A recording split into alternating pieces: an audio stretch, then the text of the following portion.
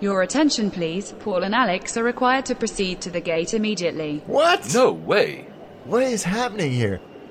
This is the last call for the Layovers podcast. Really? Come on, man. This is our thing. We got this. Oh, yeah.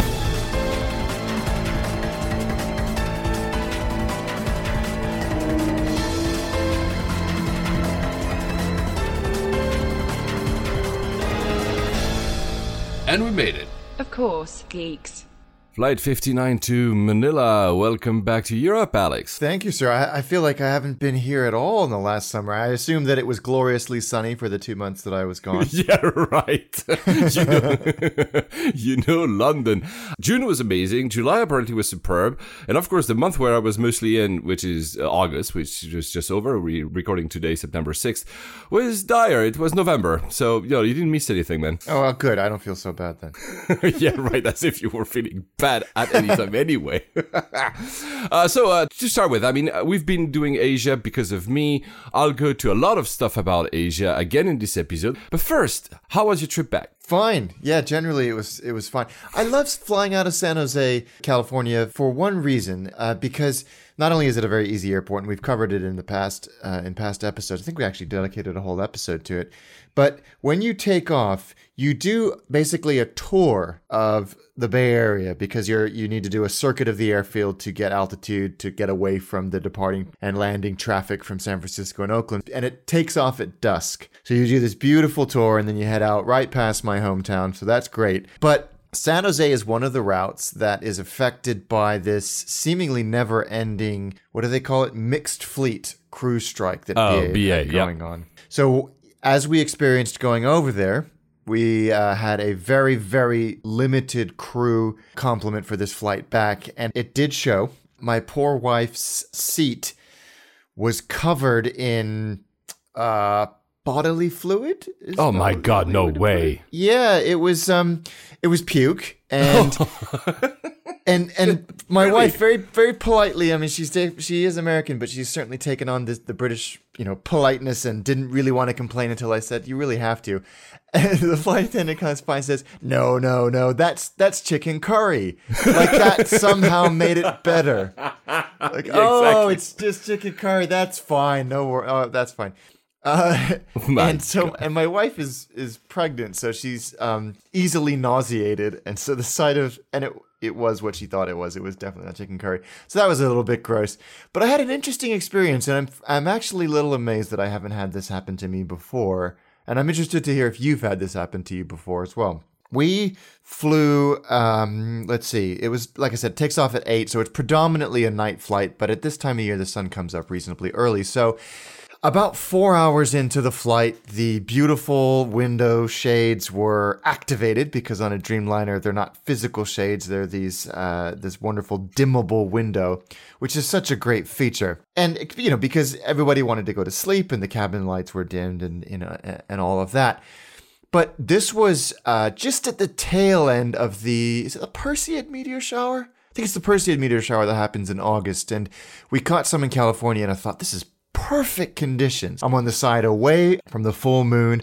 I ought to get a beautiful view. I'll just open up my window shade because it's pitch black outside. I'm going to get an amazing view. Everybody else was sleeping. Click, click, click, click.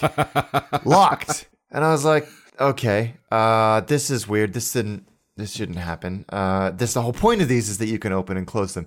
So I went back to the galley. It was not a very busy flight. And I said, hey, I'd like to open up my window. I can't seem to do it. Is it broken? Oh, no, we've locked them because it'll be daylight soon, which was not true. And she knew that I knew that wasn't true. It was going to be daylight in about 5 hours. And I explained why I wanted to. No, it's locked. The whole plane is locked and we can't change it because other people will open it. I'm like, I also know that's not true. I know that you can deactivate my seat. I can even show you how to do it. and they're like, oh, well, let me talk to the cabin service manager and et cetera, et cetera, et cetera, et cetera. And like 45 minutes later, they said, okay, we've unlocked your window. And sure enough, they had. But I just thought it was a very strange thing to do. I've never experienced it being fully locked, that function of not being able to open it at all in any airline that has the Dreamliner. Have you ever had that before? No, the few times I flew the Dreamliner for night flights, I remember being able to open it, to undim it. I think, though I'm not certain, I think that on one, I'm trying to remember, was it maybe Qatar? I think it was not undimmable until the end, but I could still have like somehow less dim, like less black. But I don't recall having it fully locked, no. Or maybe I was just sleeping. I think there has been functions where you could dim it halfway or undim it halfway, but this was locked to the darkest mode, which completely makes the whole thing pointless. I know that they can override it. I know that's a function that a lot of the flight crews like, but it just seemed... It was irritating to me, not just that it was done, but the way that my request was dealt with, like I was some petty irritation. And I knew, I would have absolutely closed the window blind, or dimmed it, I guess in this instance, as we got closer to sunrise, because I get it. But of course, by that point, they'd unlocked it because we were 3 hours out and they wanted to wake everybody up to give them breakfast. So the entire thing was an exercise in futility. So yeah, again, BA working hard to become the most mediocre airline on the planet. You are petty, actually. No, I'm kidding. Yeah, it's true. It's true. Little things like that just drive me cuckoo bananas. I really do. It's funny because we had a lot of questions coming over, actually, mostly from Facebook, and we don't always have the time to address them. So I want to apologize to listeners, but it's exactly a question that Stanley Pignall asked us almost a month ago now. And he had a very similar experience than you, and he was flying from, let me check, it was Air Canada, Dreamliner as well, Toronto to Mumbai, leaving at 9:30, landing at 9:30, so both nighttime. And he's basically asking not exactly about that locking thing, but he's wondering, why are these airlines treating the entire flight, which that's a very long flight, right, as a nighttime flight? Have you ever seen an airline that actually manages nighttime differently? Because most of the airline I've flown with, basically they shut everything down and they open it like 2 or 3 hours before the landing. There's no like trying to manage. I think it's just because it's easier, right? And maybe that also explains your, I don't know if it's laziness, but it's just easier to say, you know what, it's night for everyone. We'll have less work. And I'm not saying that they're lazy, they don't want to work, but I mean, people will just be asleep or watching a movie. There's no commotion. No people are like say, I want to sleep, but this other guy is actually talking, or I want to sleep, but this other guy is actually opening the blinds in the middle of the flight, which happened to me once. It was Emirates. We're in the middle, so they don't. Of course, they don't have Dreamliner, so it's a normal, window shade. And they have this kid, and I get it. The kid couldn't sleep and was trying to open the blinds, but it was like full daylight at that point of the flight, and suddenly you're like, oh my god, right? And I again, nothing against the kid, he was enjoying and wanted to see the view, but I'm guessing all airlines pretty much decide to put the nighttime, and then, well, for the Dreamliner, it makes it even easier because you can press one button and then everybody's nighttime by default. And that I get. I think it makes total sense with the combination of mood lighting and dimming the windows to set the tone and just say, okay, it's time to sleep. This, also indicating that the service is done for now. That makes total sense, and I think it's a wonderful feature for the flight attendants to be able to press a button and all the windows dim, but locking them doesn't make a whole lot of sense. And I know that on the Dreamliner, you can set it so that it can be undimmed to a point where it's not, flooding the cabin with light, which I agree is an irritation. But I think there's this wonderful middle ground, and that's exactly why Boeing designed them as they are. But to your earlier question, I don't know how they think about where the plane is in terms of its daytime or nighttime. Like, you get on a plane and sometimes they serve you a meal which seems entirely contradictory to where you're coming from and where you're going to. So I have no idea how they do that. Actually, it's very interesting because that was the follow-up to his question. Stanley is to say, how do they decide when they serve food, right? So I'm sure there are like some, maybe not research, but there is like some type of logic to it, right? After a certain time, after takeoff, you eat, and you know that the duration of the flight, so you have to take the passengers busy, but you want them also to have some sleep, and et cetera, et cetera. So we should maybe at some point invite, I know we always say we should invite people, but we should invite someone who actually maybe even like plans that, or is it maybe just a habit from airlines to do like 2 hours after the takeoff and like maybe 2 hours before landing, if it's a long enough flight to serve food? I don't know, but it's fascinating indeed, because I don't think I've seen any airline doing it differently. Unless you, of course, you're in first class and you have on-demand food or whatever. But as for the rest, usually it's very set time and it's always kind of the same logic. You take off, you wait a little bit, you have a drink, you eat. You're supposed to sleep, then they wake you up. But sometimes they do, even though I said I don't want to be woken up. Yeah. And they serve you another round of food, and then you land. And no matter the length of the flight, whether of course a long flight, but it could be 8 hours, or it could be 14, and it seems to be the logic. To be honest, I don't know either. But in your case, maybe it's just like, we don't want to bother with it. I'm not here accusatory of BA, but we don't want to bother with it. At least there won't be anyone trying to open the window blinds. Let's just put like the lock for everyone. They're just going to sleep and we're going to be, I don't know. Maybe that's just that. It could well be. It could well be. And I think on flights like that, where it's essentially a red eye, you take off in the evening and land, I don't know, mid-afternoon or lunchtime or things like that. I suppose it makes a little bit more sense. But in the instances that you're referring to in the one-sided in the question, things like, London to Hong Kong, certain flight, they leave in the evening and arrive in the evening. Correct. Like, do you serve dinner twice? Do you what do you do? And when are people supposed to be sleeping? If I don't want to sleep, so that I arrive in the evening and I'm ready to go to sleep.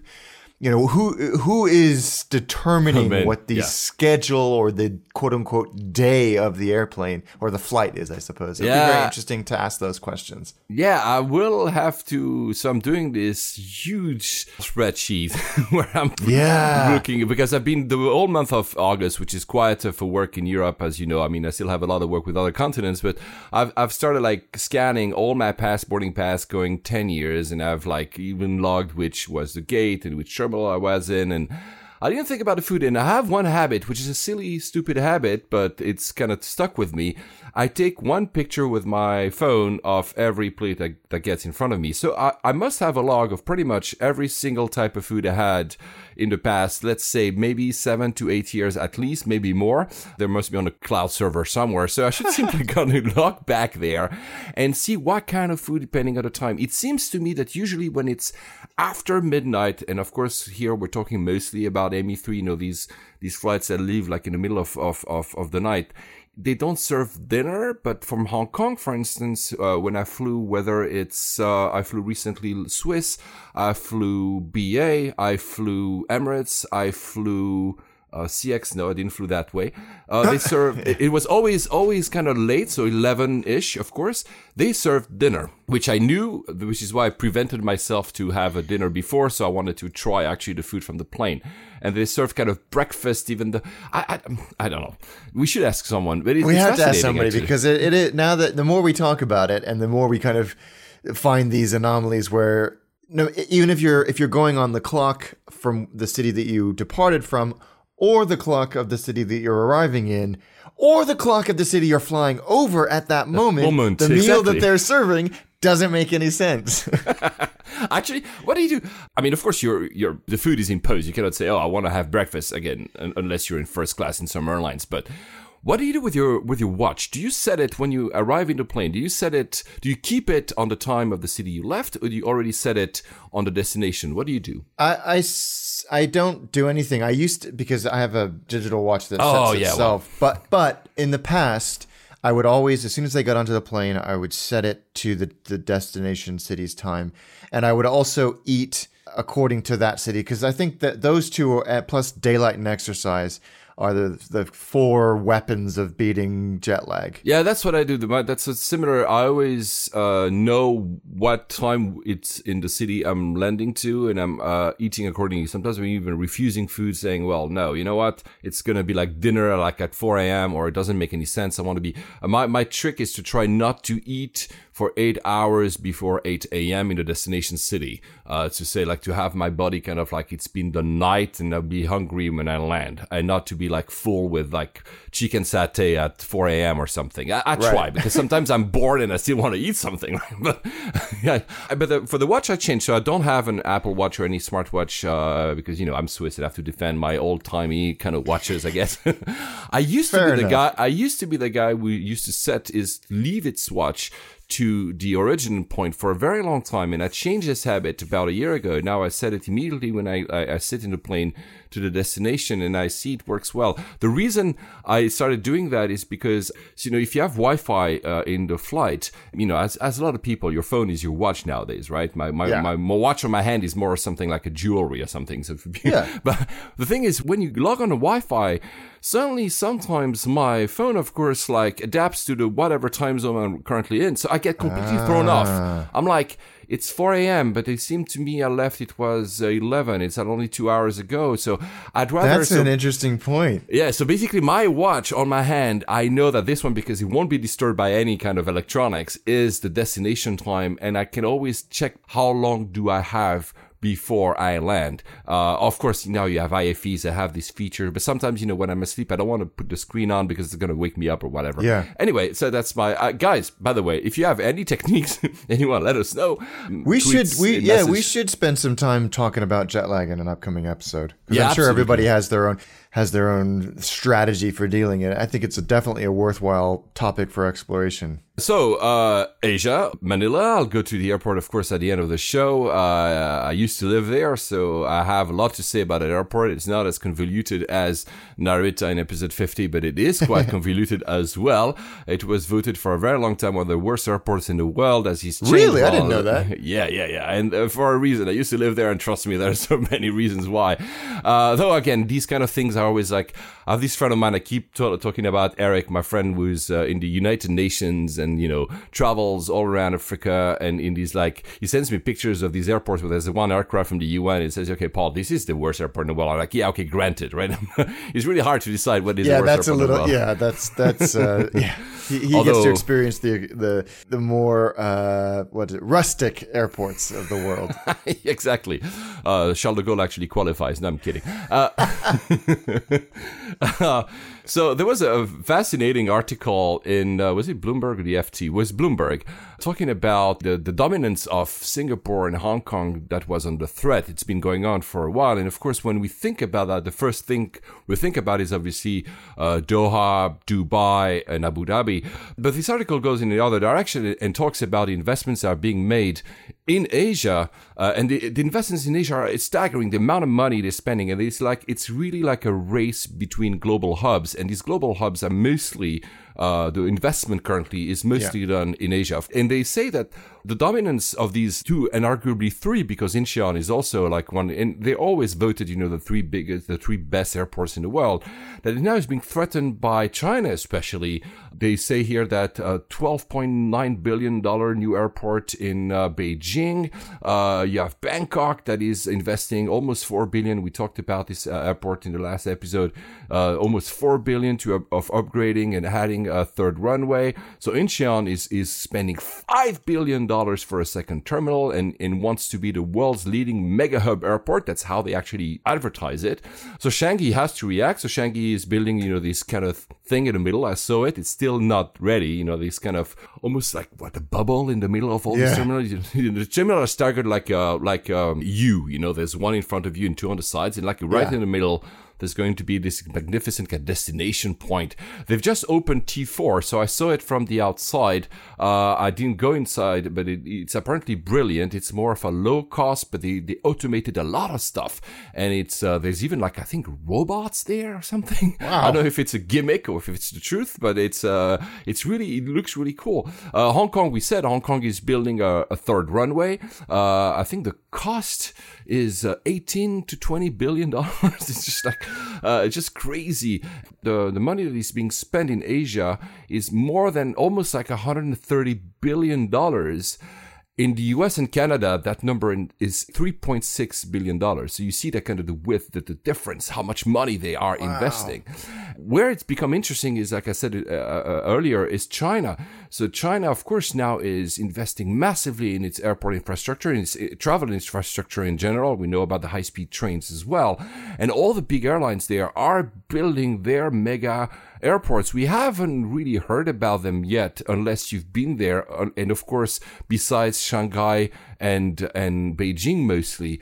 But they are, for instance, Shenzhen wants to build a cluster of airports around Shenzhen. So there's already the very big Shenzhen one, but they want to be in a cluster. They're directly threatening here Hong Kong. They want to do the same thing around Beijing. Beijing already has one big airport, and I think a second one. Shanghai has already 2 airports. They want to also build clusters of airports, and it's really like a lot of these airlines are raising. Probably right now we're still like, when I look at flights to go to Asia, I'm like, I can take China Eastern, I can take Air China, I can take China Southern, but I still kind of default to the other airlines. Yeah. But maybe one day this is where we're going to commute, these big airports, don't you think? Yeah, I mean, I've transited through Shanghai on Emirates, and it was fine. It's not great. It's not a great experience. I think Hong Kong has built its reputation, and the others, Singapore as well, and KL to an extent, on that whole transit mechanism. So it's not just about the destination. They've just nailed it. So the flow of passengers, where aircraft park relative to terminals and gates and transport. I mean, transiting through Hong Kong is just a dream. There's a separate screening area that dumps you out just where you need to be in the international terminal. But the dilution, if you will, of transit traffic through Hong Kong is not just hurting Hong Kong, but it's also hurting Cathay in a big way, who have posted some really gnarly financial results in the last couple of months. So I'm with you. I can't see myself deferring to some of those other airports just because geographically, when you're bouncing around Asia, Hong Kong, and to an extent Singapore, are well positioned for both European and American transit traffic, as well as, other spots and Australia. So not just regionally as well, but as far afield as Australia. So, but I know that it's something that's worried them. First, they had to worry about the Middle East is stealing all this traffic. Now they're having to worry about other regional players, as you say, specifically China, taking their dinner away from them. And I also think that what the trend we're seeing is with this Dreamliner that you just took, you can do more point-to-point traffic. And so for instance, Hainan and Chengdu Airlines are both opening a lot of routes from second, but even third-tier Chinese cities. And when you say third-tier Chinese cities, we're not talking about a village. Usually we're talking already like a megalopolis. 5 million people, et cetera, et cetera. So they're going to soon, because, we know that travel from China will explode internationally at some point. They will simply bypass, Hong Kong, bypass Singapore, bypass Incheon. They will go directly from these, from Guangzhou and other places like this. And Guangzhou is not a third-tier Chinese city, by the way, guys. So it's fascinating how the amount of money they're spending in China is absolutely staggering, which is why, again, and I said it earlier, that Hong Kong has to react, and actually is building, he's opened just the new concourse, the midfield one, is actually expanding the third runway. They want to expand again, and kind of create a better passenger experience, because for the moment, at least for my reminiscence, these hubs in China are not really well made for transit. They're made as a destination airport. I had to transit in Shanghai. I'm trying to remember. I think it was Pudong, and with China Eastern, I think it was. And the experience was a bit strange, right? It was, it clearly wasn't something they were used to have a foreigner transiting in China to go to another foreign country. I was transiting to Tokyo. So it's not, we're not talking Dubai, we're not talking Singapore, we're not talking Incheon. These airports are not ready yet, but they will be. And, so that's fascinating. Just one last number, because I found it absolutely crazy, staggering. The amount of money that is going to be spent on airports that is currently earmarked to building new airports is $250 billion. Wow. And the amount of money that is earmarked already to be spent on upgrades and extra runways and terminals is at $845 billion. We're going to see a lot of airports. We have a lot of shows to do, Alex. Yeah, we need to start bouncing around to some of these places that are really going through this renaissance of airport infrastructure. But there's one point that I wanted to go back to that you made that I think is the beginning of a trend, that Qantas have announced that they're going to be flying from the east coast of Australia, so Melbourne and Sydney, to Heathrow non-stop with the 777X and the A350 ULR, ultra long range, which is 20 hours and 20 minutes with no need to stop in Singapore or Dubai or anywhere else. And also the same cities to New York. So just an incredible flight time, but also, again, cutting out these places that have been utterly dependent on transitional traffic since their inception, really. Yeah, currently they're flying from Perth to London. It's a Dreamliner, the Dash 9. So Sydney, they're announcing, it's as if they're announcing it to basically send a message to both Boeing and Airbus to say, guys, we haven't chosen the plane yet which will do that route, but you have to be ready. So currently, the 350 you just mentioned has, I think, a range that was recently increased because of them. A range of 9,700 nautical miles. That's extraordinary. Right? The Sydney-London is 9,600. It's just below that limit, and that we're talking including headwinds, right? So I think it's just not ready yet because if, you cannot just afford yourself to say, oh, sorry, the headwinds were bad today, so we have to land in Rome instead of London. Well, right? That's what happens on some of the transcons in the US when they're using the A320s. You would have to stop in Salt Lake City and refuel. Yeah, well, you're going the long way, New York or East Coast to West Coast. But that's the thing. How pissed off would you be? Yeah, exactly. Which, they're taking somewhat of a risk. I mean, not somewhat of a risk, but I mean, the Dash 9, for instance, you have 240 passengers in it. In the 380 that they currently, and we'll go there in a minute, the 380 they're currently using, they have only in economy like 370 passengers. So you have to say, okay, we're going to do a premium route because obviously that will attract mostly, I guess, business passengers that want to go directly to London without having to commute somewhere. It has to be financially viable to do a 20-hour flight.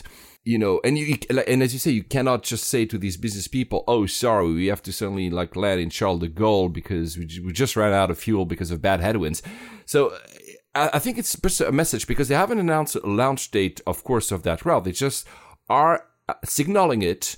And I'm sure that, like you just mentioned, the 777X and Airbus will react to it and say, okay, we'll bid for that route. And say, this is the aircraft you will have to use. You have to buy our aircraft to being able to do that. Yeah, absolutely. The Qantas have said they want it done by 2022, which, as you say, is a message to the aircraft manufacturers that this is our timeline, please meet it. And also the other very big news since you started about Qantas is that they are ditching Dubai. And for the 380, for the past 5 years, they've been routing through Dubai and having some kind of a very tight integration with Emirates.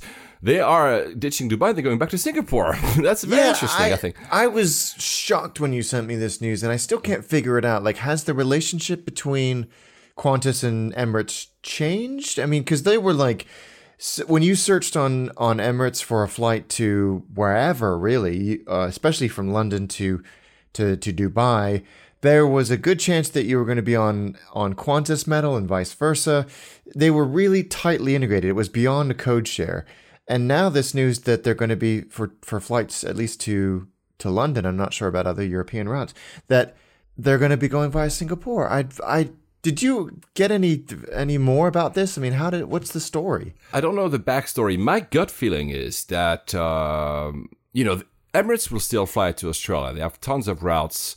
And I think Qantas had to differentiate itself. For the past 5 years, when they announced this integration, integration is code shares and somewhat of an integration with Emirates, they were not great financially.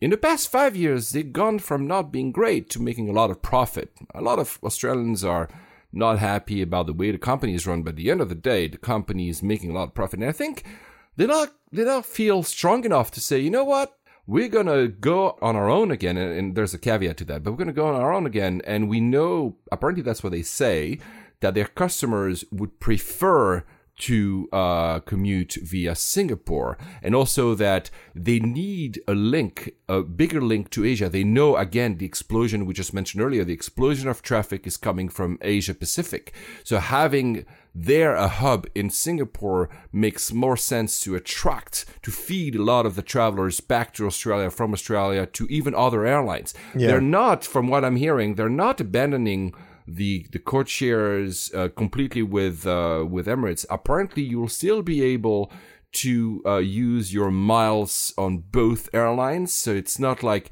oh, bye-bye Emirates, we're not talking to you anymore. Now, basically, Australians at least will have a choice. They can say, oh, I want to route through Singapore and fly Qantas, or I can route through Dubai and fly Emirates, which, again, I repeat, will still have tons of flights going. So maybe it's just that they feel confident enough to say, now we're in a very good position. They probably need to differentiate, because that's the thing. Why would you, unless you're Australian and you love Qantas and you have the love of the brand, well, if it's exactly the same route than Emirates, and we know that Emirates has a lot of money to basically beat Qantas every single time. You need to find a differentiator. Maybe that's just that. I don't know. Yeah, I honestly don't know either. And I've always wondered why they went that route and not more through Hong Kong, where they have their One World partner in Cathay flying 5 times a day to London, or BA on a couple of times a day, I think. Maybe that's exactly the reason, because if you're One World and you live in Singapore, suddenly you have Qantas. Whereas if you live in Hong Kong, you have all the other choices. I don't know. I don't know either. It's interesting. And it's what they used to do traditionally. Before 5 years ago, a lot of people were shocked when they announced that they were ditching Singapore to go to Dubai. So they're going back to what their historical route was. And again, you could actually do like Melbourne or Sydney to Perth and then going Perth to London, right? And then you're not even thinking about Singapore or Dubai. So very, very interesting. They also, by the way, announced that they are retrofitting the 380 with the new business class. It's a Vantage XL. It's the same one that you have on Delta One, the same one that flew recently on SAS. It's a staggered 1-2-1. South African, I think, has the same. And Philippines Airlines, that we're talking about Manila today, has announced it. As I said earlier, I didn't want to fly London to the Philippines with Philippines Airlines, first because they're not part of an alliance, which I would not gain points for, but also because you have these very weird seats that I think the only airline that has in business where... So it's 2, and when they go on lie flat, one seat overlaps on top of the other. What? So, yeah, I'm not kidding. So you have your fellow passenger that is approximately 80 centimeters, maybe to a meter higher than you on your side. And I don't even know how it works when you want to go off your seat. It's very strange. That is bizarre. Yeah. I was thinking about just flying them just for the sake of trying that, because that seems really bizarre. Guys, just Google A330 business class Philippine Airlines and Google image it, and you'll understand what I'm trying to say. There's also probably some videos on YouTube. It is a very bizarre layout. It's like a bunk bed, and I'm especially wondering how the person who's higher, if she or he wants to go to the bathroom, does he or she have to step over the other passengers and using, the other seat as a ladder basically to go down? I don't know. Yes, it's so weird. It is absolutely, completely weird. So my trips to Manila, I've done 2. I said in the past episode I had one. I've done the second one now. The first one was... Heathrow, Hong Kong, Manila, Hong Kong, Gatwick. I flew the main bits on Emirates. So I flew, it's actually London, Dubai, Hong Kong, then Manila, and Hong Kong, Dubai, Gatwick. And the other, the Asian bits, if you want, were done with Cathay Pacific. I so love Cathay Pacific. I was supposed to fly actually from, and I'll ask you a question about that because I know you've been having a trouble today. I was supposed to fly from Gatwick. But I get an SMS in that morning that say, oh, my flight will be delayed for operational reasons. And I'm like, okay. And I really needed to catch the Cathay Pacific flight to get to Manila. And at first I was like, okay, well, 1 hour was fine. Then they announced 2 hours. But then I check online and I see a 4-hour delay, which was not announced. So I call immediately Emirates and I'm like, guys, so if I have a 4-hour delay, I'm missing my connection in Dubai, I need to get in another flight to Hong Kong, which would have meant waiting for 7 hours in Dubai. Right. I'm missing my Cathay. They said, yeah. I said, okay, so can you change me? I was very proactive. Can you change me in the flight that leaves approximately the same time from Heathrow? They said, we're going to call you back in 10 minutes. And in 10, maybe 15 minutes I had. It was fantastic. The one thing that was really amazing, I know it's a little thing, but again, the little things matter, is that since they have my number, my mobile phone number on file, when I call the number, the customer care number, my number is recognized and says, oh, hi, you're a gold member. We're going to direct you go to the fast track of the customer service. That was pretty amazing. That's cool. You had an experience where you are currently trying to change it and it's not working, right? Not with Emirates, though. No. I sent Paul a message and it just said, dude, which normally means that things aren't going to be good. I feel like on this show I bitch a lot, but perhaps I need to make better airline choices like you do. I have to change the departure city of a flight that I'm taking in 2 weeks from San Jose, California to LA. And I was, bracing myself for some fees and everything. And that's fine. It is what it is. And so I called up the Gold Line at BA and I said, I need to make this change. And I've already flown the outbound leg, which actually doesn't make that much of a difference. And she said, yep, there's availability in your class. So that's no problem. Let me just put you on hold. I'm going to recalculate the fees if there are changes and anything like that, or difference in fare. Puts me on hold and she comes back and says, yep, that's no problem. We can make that change. But because you've flown the outbound and there was an upgrade on that leg, it needs to go to our fare team to make the change. And that'll take a few days. I'm like, days? Yeah. And she says, but don't worry. They usually do it in less than 3 days. And I was like, this silence on the line. And I just said again, days?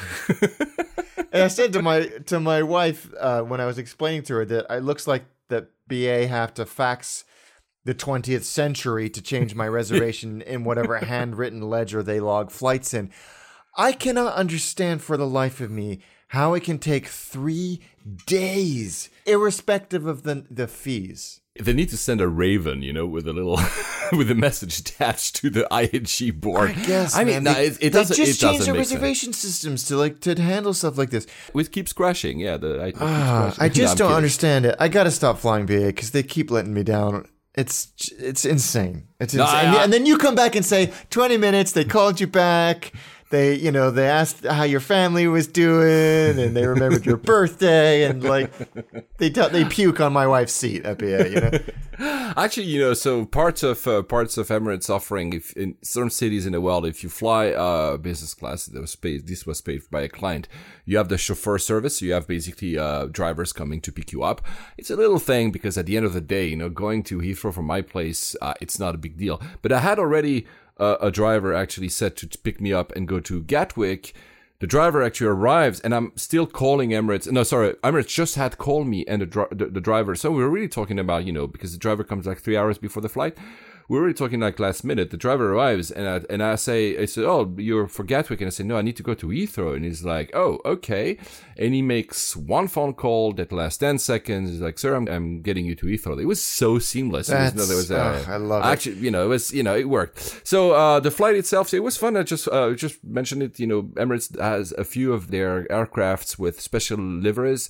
This one was against illegal wildlife trade. It was with elephants. It was the model they have at the roundabout in Terminal 3 at Heathrow. Exactly. That's the one I flew. That was really cool. And interestingly, I know you've flown also the 380 in business class a few times. Since that, the flight was really full, so I took kind of the last seat available, and it was an aisle in the middle, so it was not, not your window, which I usually do. And to be honest with you, I realized that for the first time that there's not a lot of storage actually when you fly on an aisle seat, which doesn't have, these side storage that you find on a 380 on the side. There's actually not a lot of storage. So of course you just put stuff in the overhead, but bad point for Emirates. I always thought, because I always fly like you, window usually, that there's lots of place to put stuff. No, it's not the case actually. But it was good. Then Dubai to Hong Kong was great. It was actually was so cool to hear that the pilot was a woman. I think she was from Egypt, so that was really nice. And most of the crew that flight was female. I really loved it. I had the bulkhead 23A. That's my favorite nice. Seat of the three because it's a little bit more space for someone like me who's very tall. Interestingly, I just booked yesterday a flight again Emirates. I'm going to Bahrain, so it's very close to Dubai. And the system now, they've revamped, it's slightly upgraded, the UX, the user experience on Emirates websites, automatically chose seats that I usually chose. So it actually gave me 24A, and I was like, really? And he also knew that on the 777, I like to be 6 or 7, which are the rows in the small cabin just behind first class and not the bigger cabin behind. It was like, that can't be that they just assigned them Randomly. by accident. Yeah, no, they looked at my past history of choosing seats and they chose the one I liked, which is really, really cool. I should That's ask someone. so cool. Yeah, I don't know if again it cannot be an accident. Anyway, then I flew Cathay Pacific. It was a very old 777. Again, these weird power thing that they have. This ground. Yeah. I don't know. We don't know the name of it. M-Power. What was really cool, he says, one passenger. So, of course, I have actually at home one adapter that I never take, obviously, because you don't see these power outlets anymore. But so one passenger wanted to plug his laptop, or was it a phone? I don't remember. They actually have a huge fat, looks like a Bible, like it's an adapter. So there's a cable that goes to that plug. Then you have this big fat electric adapter on which you have an US plug. So the guy had this, which was already used on his lap, plus an adapter to go to, I guess, to British plugs, plus on top the actual, adapter to charge his phone or laptop. So he has these massive, but they have them. So guys, if you ever fly Cathay Pacific and they have these very old power systems, they actually do have massive transformers adapters that you can use. Jeez. I didn't ask for one, but I mean, it's it's fun. I don't know what the schedule is for the retirement of those 777s, but Cathay were among the first airline to get the 777 when it launched. Correct. In 1990. So some of those are getting on in age. Same with BA. Some of those things are, and I have the pleasure of flying on one later on this month, that are getting a little long in the tooth. So I think Cathay have announced they're going to be retiring those pretty aggressively, but they're workhorses currently of the Cathay fleet. And, having lived in Manila and traveled there, usually, because it's not a premium destination, sorry to all my Filipino friends, airlines tend to put their older fleet to that line, which is great for me because I can test a lot of these old airlines.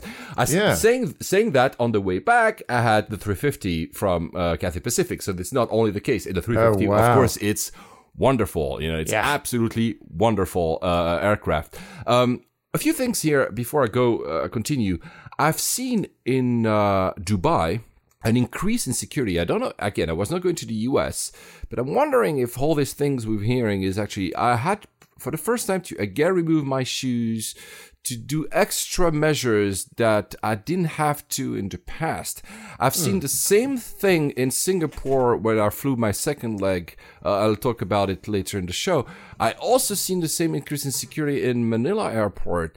Maybe not in Hong Kong, I'm not sure, but Dubai. So I don't know. I mean, you've flown mostly from the US, in the US recently, but pay attention to that in your next flight. I don't know if it's just a feeling. No, you're right. You are absolutely right, because when we arrived from Marseille yesterday, they made a point of announcing that if you are transiting to a U.S. flight, there are increased security measures in place, and it's going to take a lot longer than it did. And I know that they've changed the protocol in the U.S., not so much in San Jose, but certainly in San Francisco. So I think things are definitely in flux at the moment.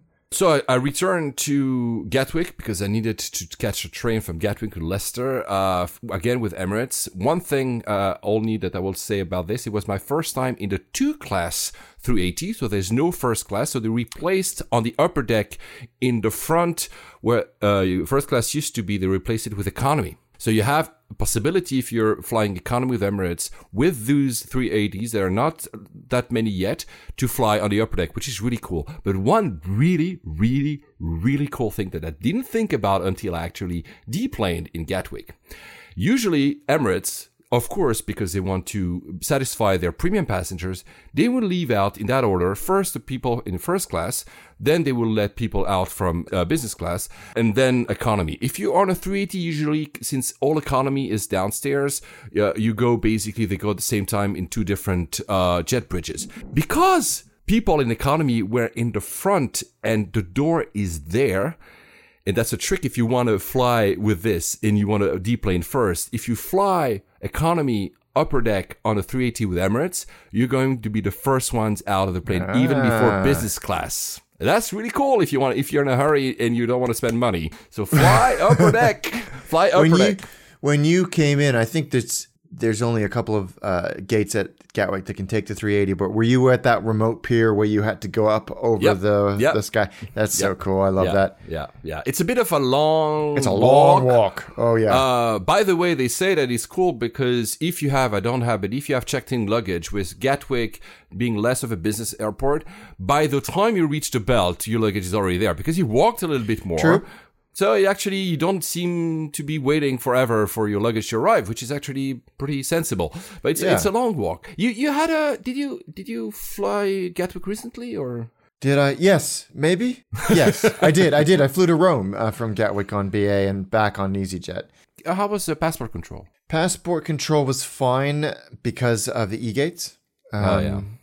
Gatwick is fine for that generally, I've found, but Heathrow, I can see. When we came in last night, was a total disaster. Gatwick is a great airport almost always. It just seems to work. I like it. They've worked hard to really agreed. Do what they can with what they have, given that they were not given permission to expand their runways. So I like it. I stayed in the Block Hotel, which is right inside the South Terminal. Yeah. So I could get up 20 minutes before my flight left and still have plenty of time. Yeah, I still do not think it's really a business airport. No, it's definitely not. I do agree that it's a very seamless airport. And I had no problem with passport control. And exactly like you, actually returning on my second flight, I'll go in a minute about it. I was at Heathrow T Terminal 2. So I learned because I called out at some point, called out Heathrow on it. I said, come on, the e-gates are not working. They're never working. There were like 15 e-gates and 2 were actually open and there was a queue. They answer me, so we have our answer there. They say that for a set of 5 e-gates, you need 1 border control officer. So if you have only 1 person, even though they have massive number of e-gates, they can only open 5. The thing is, only 2 were open, and I could see 3 actually officers. But I could also see a lot of consultants they looked very serious and very at all the doors, and there was clearly an issue. So I'm still thinking that Heathrow might not have chosen the best provider for these e-gates because they keep having issues. When I'm in every other country, Rome, and maybe you can tell us about how was Rome. Amazing. It just works. How was Rome? Yeah. Yeah, I think you're spot on, and I think it definitely, even after 10 years, it needs massaging. Rome, exactly as you said it was, perfect. We were in Terminal 3, which is the recently renovated one. Everything, just the silly things like, it's not silly, it's very important, but the e-gates were snappy and fast and no problems at all. And when you're going through, then this is a silly thing. When you're going through security, which again was fast and seamless and polite and easy, you take your tray, it comes up on a little conveyor belt, you put it through, and then it goes automatically back, the empty one, back down into the conveyor belt. Yeah. So you don't have to pick it up and put it into a thing, which then does it. It just slides straight into I was so impressed by that terminal. Have you seen the new parts of it? I don't know. I think it was my first experience at Rome, and everything looked brand new. I was so impressed with it. That's the new part. We'll redo Rome one day as an airport and talk about it because I was very happy to have seen this evolution. Before we continue with my second flight, Emirates, have you seen that story that was caught by a lot of news outlets from a passenger that recorded a flight attendant putting champagne back into the bottle? Oh, yeah. Yes. A lot of people have mentioned that to me. It's very embarrassing. I will say 2 things. First, some people say, look, Emirates is cost cutting. They're being cheap. They are using champagne. Maybe. Honestly, I don't know. I doubt it, but I don't know. Maybe I doubt it because they've locked me in as a good customer and I'm fond of them. But when you are about to land and you need to clean stuff, you need to put all the bottles and everything back into place in a secure manner. And I'm wondering if that video might have not been taken at the last bit of the flight when they have to basically, either you go and you put everything in a toilet, or you simply put, and it was maybe not meant to be served again, simply meant to be safely stored for landing. That's a great point. I bet you that's what it is. Yeah, that's the only thing I'm thinking, because a lot of people will immediately go and calling out, and maybe that was the case. But honestly, I just think that the person misunderstood that liquids and everything have to be stored safely when you are about to land again. Yeah, I think you're absolutely right. I hadn't even thought about that, but it just seemed that since we hadn't heard so much anyone else post anything about this in the past, that if this was company policy, that we would have heard a lot more about it. So I think that explanation seems to be the most logical. So back, because we don't want to do 1 hour and a half in every episode now, even though Alex has a lot of flights coming up in September and we'll have another hard time. He's experiencing my July, actually, in September. He's off for pretty much the entire month, so, which is great. We've got a lot of new airports to talk about. My Manila flight, my second one, I did this time zero. First of all, it was really amazing because I was looking at on Matrix, on Skyscanner, on Google Flights, everywhere to find a good deal to go to Manila again. And the best deal I found actually on the Swiss website, which offered me a route from London to Zurich, Zurich to Singapore with Singapore Airlines. I had to spend actually a night in Singapore because I needed to for work. Then I did Singapore to Manila, and on the way back, Cathay Pacific to Hong Kong, and then Hong Kong to Zurich with Swiss, the new 777-300ER, and then back with a 320 to London with Swiss again. The one thing that was funny in London, we had a delay to Zurich, and a lot of people are starting complaining. You know how it goes. People at the gate like, I don't know what's going on, even though people in the UK are less vocal probably than other countries, but they were complaining.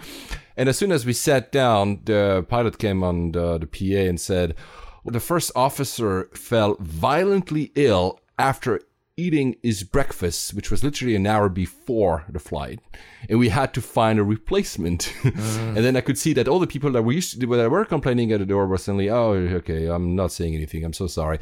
Which also tells you that when you fly an airline which base is not London, for in that sense Swiss, of course it's harder to find a replacement, but we only had a 40-minute delay. So then Singapore with a 380 from Zurich. It's always in my heart, I always have what is the best airline? Is it Singapore Airlines or is it Cathay Pacific? And both have fantastic service, fantastic people. Lately, for me, Singapore is edging Cathay's just so slightly. Yeah. As in the crew is a bit more empathic. I mean, they're both empathic. I mean, again, we're talking about 5-star airlines. We're talking about really top of the crop airlines. But it seems to me that, and especially that crew was absolutely fantastic, guys. That crew was not only professional and there and, but it was also, I don't know, it was not only smiling, but you could feel they were friendly. I don't know, there was something about it. Yeah, I haven't experienced Singapore long haul in quite a long time. And of course, back then, when we're talking 5 years ago, it was exemplary.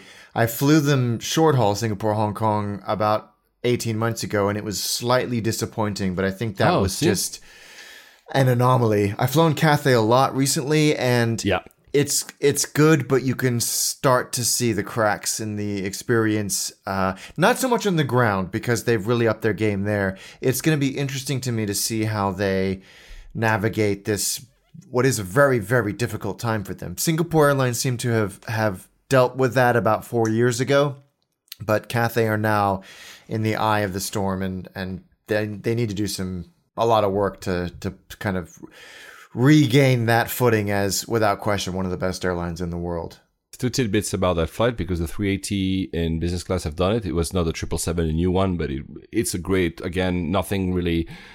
I'm sorry, because I'm sure some of our listeners will say, Paul is oh, it's usual to be flying in business class for Singapore. I'm not. I know it's not usual, but I'm saying it was, as I was expecting, very, very good. 2 things that was interesting, and I've noticed that when I already took Singapore last 2 months ago, they do not, and I asked actually a flight attendant, they do not offer the pouches, the amenity kit from any flight outside of Singapore coming in. They only offer them now from Singapore coming out, which to me doesn't make a lot of sense. That doesn't make any sense.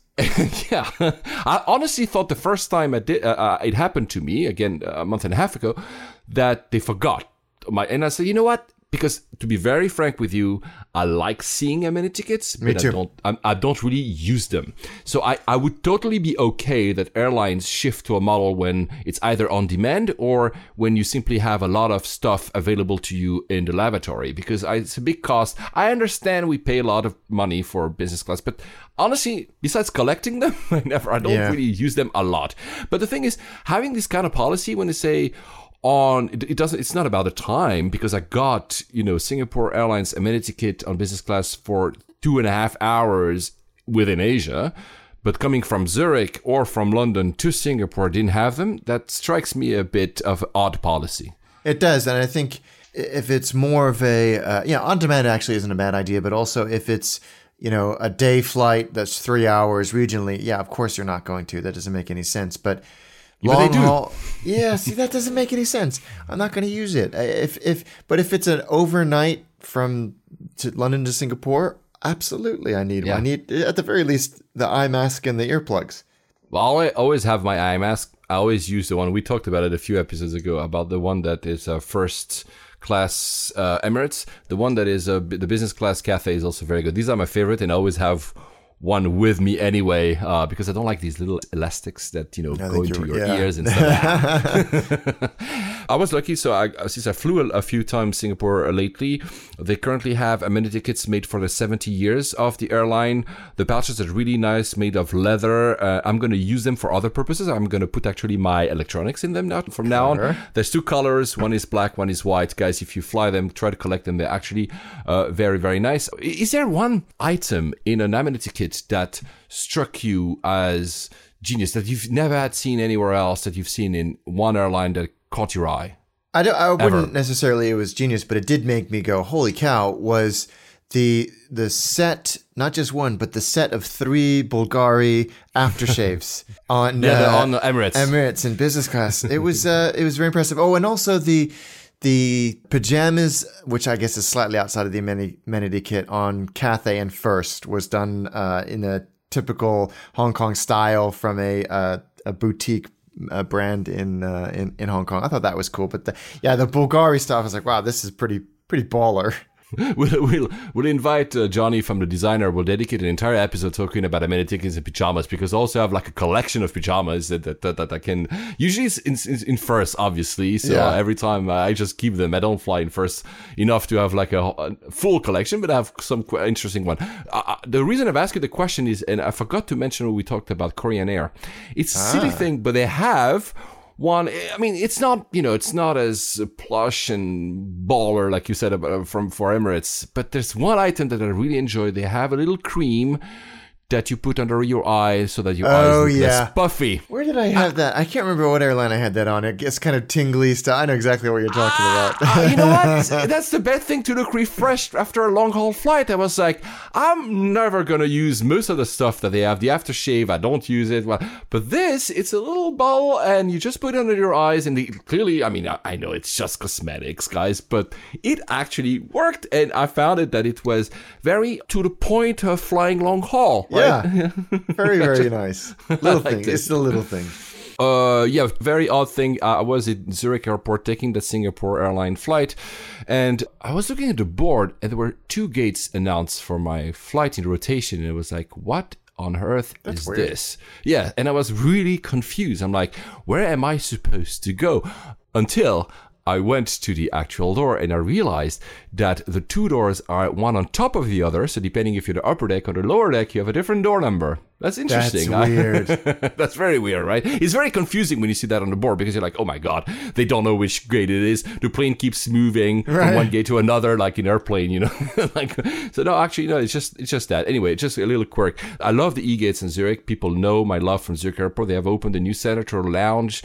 It's fantastic. And Alex, you have to go, not by definition to that lounge, of course, but to the E-gates in Zurich, because you have a view on the 3 runways. So you see both landings and departures. You see the entire other bit of the airport, and you have a huge, it's a block. So it's a square, a rectangle, and you have a terrace on both sides, and you can go out and watch as long as you want. And it's fantastic. Perfect. Honestly, it's my dream airport. Absolutely perfect. You can see, and you see, through ATs, 777s, Avros. You see, I know you haven't flown the Avro because Swiss just retired its Avro. So you see a lot of great things. Anyway, I remember when I said there's one thing I don't like about Singapore Airport, you said, I know what it is. And I answered, well, the carpet. I didn't expect that. I still find the carpet like it's lousy. But what was the thing that you thought that I didn't like at the airport? Security at the gate. Exactly. So that's exactly what I wanted to talk about for like a few minutes. Amsterdam has that as well. What do you think about security at the gate versus security at the beginning of the terminal? I don't like security at the gate. I'd rather just get it over and done with and enjoy the airport, because you then have to... I mean, Singapore have got it down to an art, and it actually doesn't take that long. But if you get into the airport, you go and grab a bottle of water or something, and then you forget that you've got security at the gate. It just seems like one of those things that you want to put at the back of your mind as soon as you've gone through. You can go through security and then enjoy your airport experience, depending on the airport. But I don't like it at all. It throws off my rhythm. Yeah, exactly. That's exactly what I thought. I was like, where's security? Why am I not seeing like a security point after immigration? What's going on here? But actually, so I thought a long time about it, because like you, it was like, this throws me off. But at the same time, I realized that, of course, I still prefer having one set of security. That's it. Because my thinking was like, if I don't know when I'm supposed to go at the gate, will I miss security? But I think there's no way. If the gate is open, security at the gate is open. They're not going to close security at the gate and you being able to see people inside going to the plane and you being stuck outside. So at the end of the day, does that really change something? I'm not sure. I still prefer a single set of security, but I'm not sure that maybe guys, if you've ever experienced that when you've been blocked from entering the gate at that security point, whether Amsterdam or Singapore or any other airports in the world that do that, let us know. But I don't think they will ever prevent you from going there. Yeah. Right? But you still have to queue, and that's the thing I don't like. It can take a while, and it throws off your timings for when you go to would ordinarily go to the gate. And as you say, once you're in, getting out to go do something is difficult, because of course once you go through security, there's no amenities. So yeah, I don't like it. Yeah, I see why they do it. I just don't like it. Guys, let us know if you prefer that. I'm also like Alex. I vote for Alex for president of all airports in the world. Remove please the security in every single gate, please. So Singapore to Manila was interesting because I took another 777 and it was yet another business class. So I've experienced 4 different business class now on actual. It was a 2002 aircraft. Wow. So they have, there are different sets. The one I had mentioned in the previous episodes was the old one.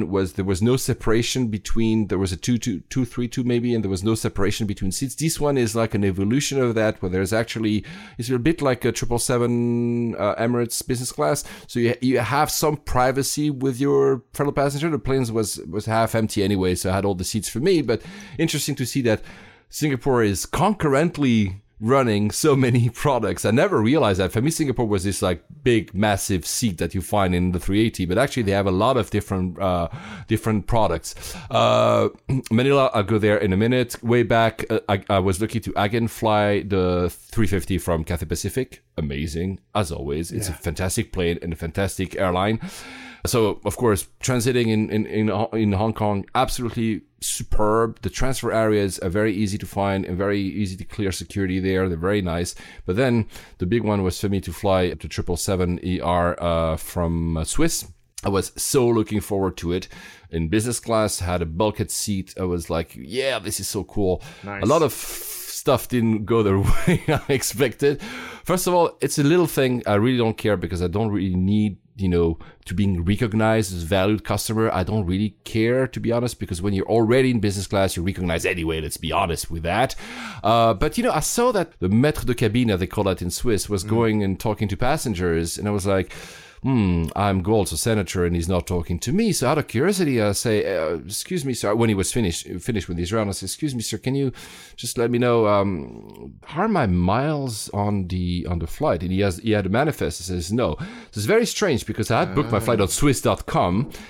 And I realized that not a single of my flights have been recognized besides the London Zurich one, and actually it was even worse because the person at Manila Airport, out of courtesy, because I was flying Cathay Pacific, did put my One World BA miles on every single leg going back. So, guys, in a few weeks, I'll be able to tell you, did I gain double miles on 2 programs? Or what exactly happened? This will be interesting to see. no idea what's gonna happen, to be honest. Anyway, they apologized. They offered me a box of chocolate to apologize. I was apologetic myself because like I was really curious as an AV geek to know what happened. I was not like complaining, but they still came with a box of chocolate, and that was fantastic chocolate, by the way, guys. Of course, Swiss, right? But still, and really like high quality chocolate that are pretty expensive. So, and I know they have a few boxes in flights to do that. One thing that didn't work for me on this flight is the seat. So, live flight seat. Really? Yeah, I don't know why. Live flight seat, there's room, it's fine. There's a shit ton, sorry for my French, of storage. You can put stuff pretty much anywhere around you. Nice. It's one of these solo seats, right? Which, again, for some strange reasons, I was supposed to pay for, because Swiss makes you pay for solo seats versus, 2-2. But never asked me when I booked. And the manifest also said unpaid for, and the guy said, yeah, don't worry, it's fine. But I was like, it's very strange what happened with the flight. Anyway, the solo seat, you know how when the seat actually goes into a full flat position, so, it goes slightly forward, and where you sit, the seat actually goes forward, and the backrest actually goes completely flat. And depending on the airline, I'm sorry to talk in those terms, your butt goes either on the backrest if it's long enough, or stays on the seat, etc., etc. For some reason, the seat, when in live flight position, the seat of the seat is slightly lower than the backrest on a full live flight, which means there's almost like a step, like a few centimeters. That's impossible. You have like something stuck in the just above your butt, in the lower back. I don't know. I had to steal a few cushions to make it work. I don't know what's going on here. Who's the seat manufacturer? Do you know? No, I don't. But is it also not Zodiac?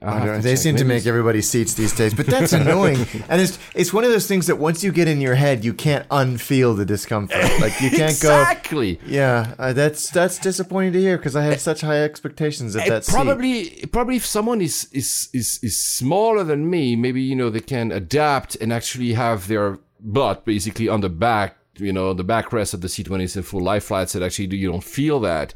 But for me, there's no way. My head is actually hitting at some point, the end of the cocoon there for the seats. It was really bizarre.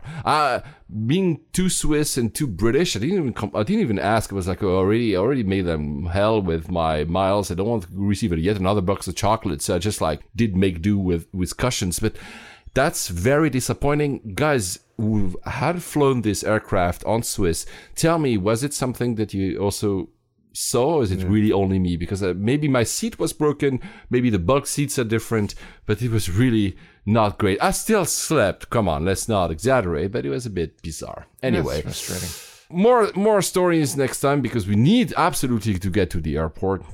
I'll tell you more stories about all this next time. Sorry, I spoke a lot.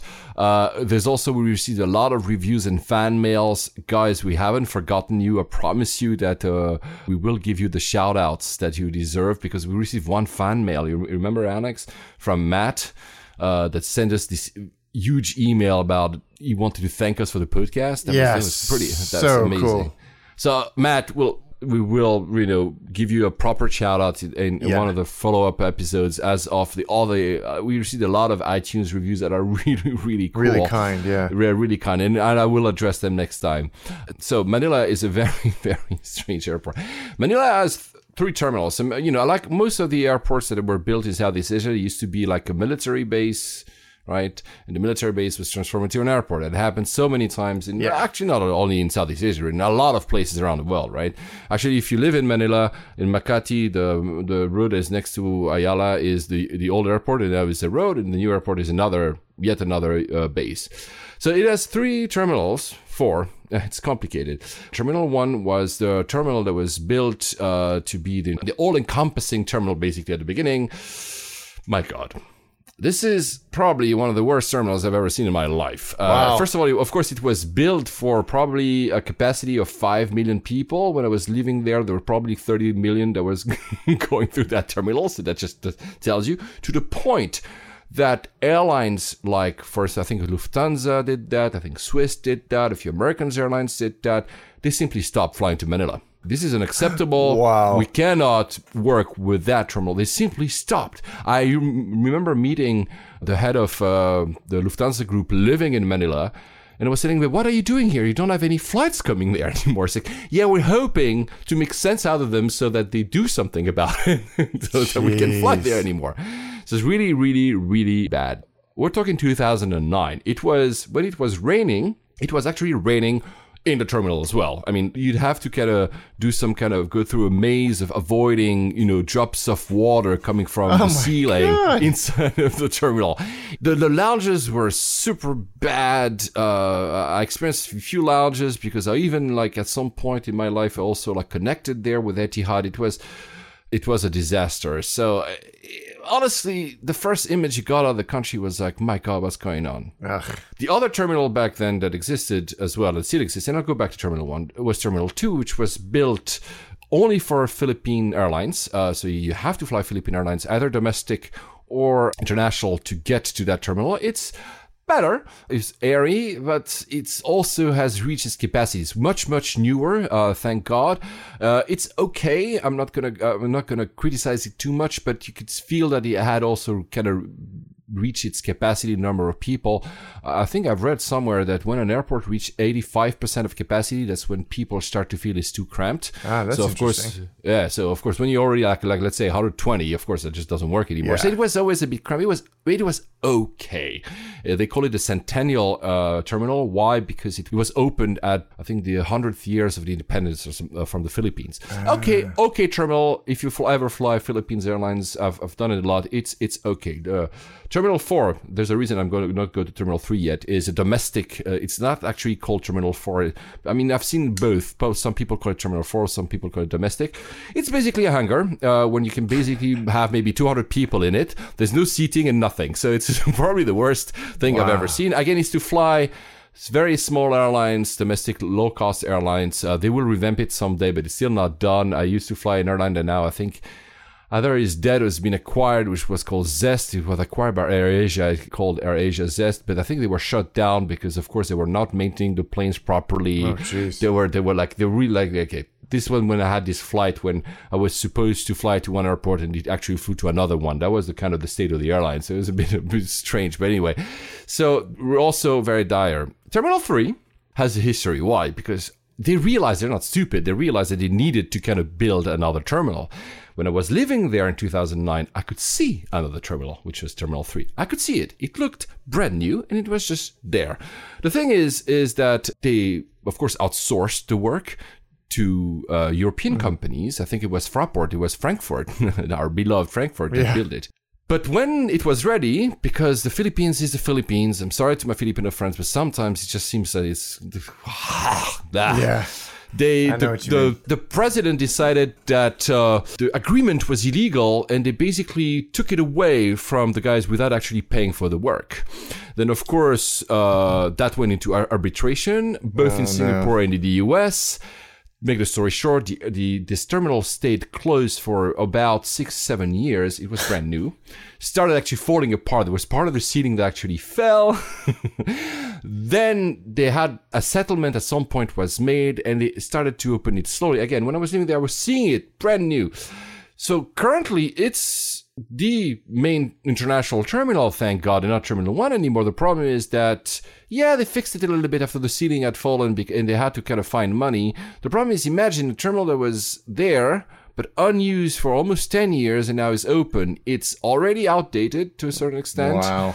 And it looks not in shape. It's okay, to be honest. But you remember at the top of the show, guys, I was talking about Incheon. I was talking about these mega airports, these mega hubs are being built. This is not the case. It's okay, to be honest with you guys. It's okay. I'm not going to diss compared to what I used to experience in the Philippines, but it could be so much better. Yeah, that's the layout. The Philippines used to be the richest country in the 50s in Southeast Asia. It looks like everybody else kind of took off, and the Philippines it's amazing. As I said earlier, I think in another episode, they've built their skyscrapers everywhere, so the economy is strong, but the infrastructure bit is still not there. I mean, it's okay. don't be turned off. Go to the Philippines. This terminal is okay, but it's a bit bizarre. Now, to the actual terminal experience, pretty fun. It's one of these terminals, Alex, that you have a first security to go through simply to enter the terminal. Yeah, like Istanbul and a few of those other places. You have when you see the terminal on your right side, you have a firearm deposit box. You have someone that can actually, which is always kind of sad. What? I go, I'm going to put my Glock there and then enter the terminal. I do not condone bribing, right? But you will have always people coming to you, especially if you're dressed well, and to say, I can fast track you. And obviously they're airports employees, and obviously you pay them something, maybe $2-3, and you bypass the queue of security. You still have to go through that first bit of security, but you can bypass the queue because depending on sometimes the queues are actually pretty long. That security is not great, as in, I forgot my belt. I forgot a lot of things on me that didn't set the alarm off. So I'm not really sure. I mean, they of course scan your luggages, but I'm not sure how efficient that is. Then the rest of the experience is what you expect. It works. There's no fast track, but that's okay. The gates are nothing to write home about. It kind of works. It's really bizarre because it feels like as if it should have been a new terminal, but it looks like it was made 15 years ago. So there's kind of a disconnect in the experience. But honestly, compared to what it used to be, it works. I haven't been back to Terminal 1. Apparently, it has seen a refurbishment. So it's not as dire as it used to be. I think a few airlines still go there. You might be there. It's okay. The one thing I will give you as a tip, as an advice, there's two that are important. Never connect there unless you know it's the same terminal. Why? There's no way to connect between terminals. You have to go out. So clear immigration, which takes forever. And then you have to take a taxi or a jeepney and connect. It can take you up to 4 hours to go from one terminal to another.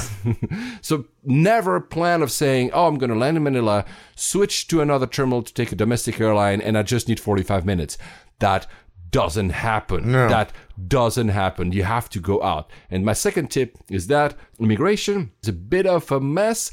Imagine you playing Tetris. You know what Tetris is, right? So you see all the queues. So basically you see, because everybody plays that game, you say, okay, this line is going to open. So I'm going to switch to this line. Then I'm going to roll over to the other line. And then I'm going to under the other line. It always feels to me that I'm a bit of Tetris myself, one of the blocks, and I'm going between lines, swinging and swiveling until I'm in front of an officer. It actually works. You're not selling me on this airport, Paul. You really aren't. The uptick is that the Philippines is an amazing country. It's wonderful. The beaches are probably the best in the world. The people are so nice. So that's the thing that works. I said everything about the bad infrastructure bit of the airport, but the people, whether it's security officers, whether it's check-in counter people, they are just so nice at every step. So, it's like this thing where maybe, oh my God, why am I waiting so long to get past immigration? And then the immigration officer is so nice that you're like, oh, well, that's hard actually. Yeah, it's hard to... Yeah, it just works. So guys, please go to the Philippines because it has really amazing beaches and locations. Manila is an acquired taste, to be frankly honest. I love it, but because I used to live there. But the rest of the Philippines is fully fantastic. You have to go visit. The airport will see, and I'll finish with that, the airport will see some point some upgrade, but the big debate now is whether they want to keep the airport where it is, which is slightly west of the center of Manila. But again, Manila, you know what? It's a denser city in the world. It's denser in terms of population than Hong Kong, right? There's 33,000 people per kilometer square or something. It's really super dense. So they cannot really grow the airport anymore there. So there's either they keep it there, which is very cool because even there's a lot of traffic in Manila, has a lot of traffic, as a lot of these Southeast Asian cities, it's kind of close enough to the city that you don't feel that you have to wait forever. Yeah. But they're thinking to build a new international airport in Clark. It already exists. Emirates already flies there along with others. But that's currently 3 hours away from the center of Manila in the north.